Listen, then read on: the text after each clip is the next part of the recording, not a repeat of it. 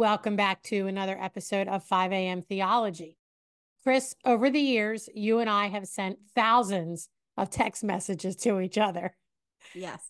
And I would guess that if we categorized all those messages, the ones that point out how passages of scripture that we're reading that day pertains to other passages somewhere in the Bible would probably be in the top 10 of categories.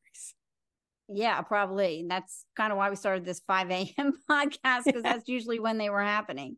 And I think as the years go on, those texts are more and more frequent because the more we read and study the Bible, the more we see those connections.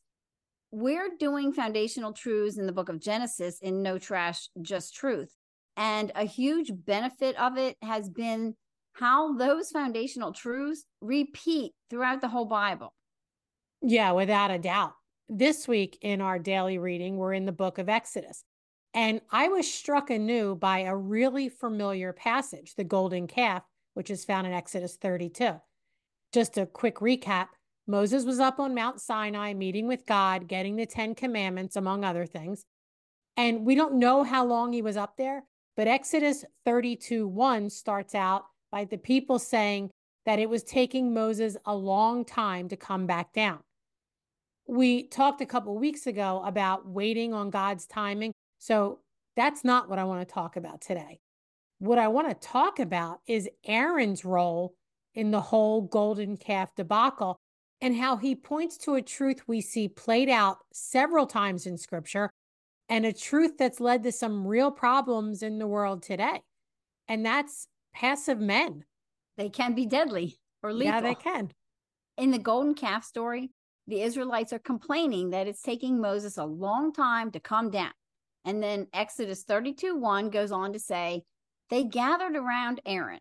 Come on, they say, make us some gods who can lead us. We don't know what happened to this fellow Moses who brought us here from the land of Egypt. Aaron was the chief priest. And in the absence of Moses, he was the leader of God's people. He was responsible for them. He was their head. So here are the Israelites ready and wanting to commit a grievous sin. They wanted phony gods that they could worship and that they could follow. All of these people, every one of them had seen the miracles that God had performed to protect them and deliver them from slavery in Egypt. And they were seeing miracles every day now because he was taking care of their needs by giving them manna. So they had no excuse for their despicable actions. But Aaron had directly heard from God and had participated in God's miracles. As the leader, he should have immediately put a stop to this. And he should have reprimanded the Israelites for their sin and reminded them of God's truth. But that's not what he does. Exodus 32:2-4 goes on to say, so Aaron said, take the gold rings from the ears of your wives and sons and daughters and bring them to me. All the people took the gold rings from their ears and brought them to Aaron. Then Aaron took the gold, melted it down, and molded it into the shape of a calf. When the people saw it, they exclaimed, O Israel, these are the gods who brought you out of the land of Egypt. So instead of being a strong, godly leader, reprimanding the people and reminding them of God's word and the truth, Aaron was passive, and worse yet, he went along with the Israelites' plan. Chris, this is only the second book of the Bible, but we've seen this scenario play out 3 previous times. The first was back in the Garden of Eden, where Adam, instead of being the strong spiritual leader he was appointed to be by God and reminding Eve of God's directive of the only one rule they had to follow, he passively let her converse with Satan, and he meekly took the fruit from her and took a bite. And of course, we all know what a disaster that turned into. Yeah, it had consequences for every single person for the rest of history. Yep. And we saw it with Abram. Instead of reprimanding his wife Sarai when she got tired of waiting for God to give her a son and reminding her of God's promise to them, he was passive. And he meekly went along with her plan to sleep with her maidservant Hagar, which led to the birth of Ishmael, who would become one of the fathers of the most fierce enemies of God's people, the Muslims. Talk about long-reaching consequences. Yep. And we saw it with Jacob. Instead of faithfully and diligently leading God's people, which at the time was his own family, Jacob was passive and did absolutely nothing to step in when his children sinned. He did nothing when Reuben slept with his stepmom, and he didn't even address it until he was on his deathbed. He did nothing when his daughter Dinah was raped, which led to his sons Simeon and Levi killing all of the males in the city of Shechem. He was passive when his wives were trading fruit in exchange for sleeping with him. I mean, they were buying him sleeping with him. Yeah. And he went along with it. And he was passive when animosity and jealousy was brewing between his sons. And the result was a whole city of men ambushed and killed, a daughter who has to live in seclusion for the rest of her life, bitter rivalry between his wives, and a son being sold into slavery. Yep. And it's not like it stops in the book of Exodus. If we look ahead in scripture to the book of 1 Samuel, we see it with David. David was a good and godly king, but he's a lousy father. He was passive and never stepped in to lead his own family. The result was one son raping his half-sister, who was disgraced for the rest of her life, and another of his sons killed the rapist's son, and then he wanted to kill his father David and take his throne. The situation with all of these men is the same. Instead of being strong, godly leaders, they were passive. They neglected to speak truth into the situations and lead God's people when it was needed most. And a lot of times it was with their wives. Yep. They stood by and sometimes even participated in that sin. From creation, God appointed men to lead their wives and their families and God's people. Paul expounds on this in a few places. 1 Corinthians 16:13, for example, it says, "Be watchful, stand firm in the faith, act like men, be strong." Ephesians 5:25, "Husbands, love your wives as Christ loved the church and gave himself up for her." And 1 Corinthians 11:3, "I want you to understand that the head of every man is Christ, and the head of a wife is her husband, and the head of Christ is God." And they're just a few of the places that scripture points out men are to lead, they're to be strong. God made it clear that men, like I said, are to lead, they're to be good, they're to be godly, they're to be strong, they're to be men. They're not to be meek and passive, allowing their wives, their children, or anyone else that's put under them, cause them to compromise on God's word. And we're not trying to put a lot of pressure on men, because even a good, strong, godly leader can't keep his wife or the people under him from sinning all the time. But he's not supposed to sit idly by while they do sin.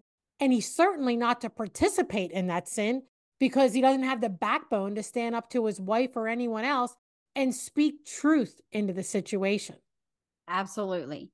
This passivity and this lack of strong godly leadership from men, along with women who are happy to pounce on it and assume the leadership role, has led us down a bad path. Rose, as you were talking about that, I couldn't help but think how many churches have suffered over years and years and actually decades because the husbands stopped going to church and the wives. Yes. Good point. Thankfully, the wives still went, thankfully, but the men should have stepped up to the plate and still gone. Yep. Good point. And women taking over roles is why men have been emasculated in society. For decades now, we've been fed the lie on movies and in TV shows that a 110-pound woman in stilettos can take out a 200-pound muscle man with a punch or a kick. And I think that has certainly contributed to men thinking that there's no reason why they shouldn't be allowed to compete in sports against women. They're equal, right? Yep. It's also led to women pretty much calling all the shots when it comes to aborting their babies, with the father having absolutely no say at all. I mean, he really doesn't. And Rose, I just heard something yesterday, and I hadn't really ever thought this through, but transgenderism isn't fighting against feminism. It's the actual end result of feminism. And if you Absolutely. think it through, it totally makes sense. That's right. Think it through to its logical conclusion. Mm-hmm. There you go. And Chris, the sad irony of all this is that deep down, women don't even want a passive man for a husband. Some secular and pretty liberal sources had some pretty interesting articles that I read. Forbes magazine had an article about Dr. Mornell. He's a psychologist and he's a marriage counselor. He started giving lectures in the late 70s, and his conclusion about relationships based on hundreds of couples that he spoke with and counseled, he said by far the single thing that was the biggest problem in marriages and even caused rage in the wives was a passive husband. He said he saw that pattern over and over again. They allowed their wives to call all the shots, make the decisions, rear the children, run the house, to do pretty much everything. And the wives couldn't stand it. The wives wanted their husbands to take charge and get involved. They wanted their husbands to be men.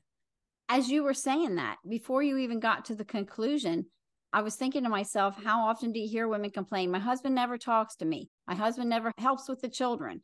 Yeah, it totally makes sense. Yeah. Another source said that the women they interviewed overall said that they preferred a strong man because they feel like they couldn't be everything, and they wanted a guy who could balance them out. The women wanted someone that they could go to and share good news with and bad news with. They wanted somebody who would stand strong with them and not fail. Yeah, and I completely agree with that. I have always said, Ed is my rock. I agree. Same. Yep.